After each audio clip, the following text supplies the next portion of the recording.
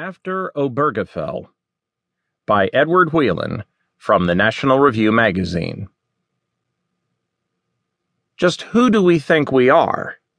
That was Chief Justice John Roberts's plaintive query to his 5 colleagues, Justice Anthony Kennedy and the 4 liberal justices, as they imposed on the American people a radical redefinition of marriage that, as Roberts observed, has no basis in the Constitution or this court's precedent.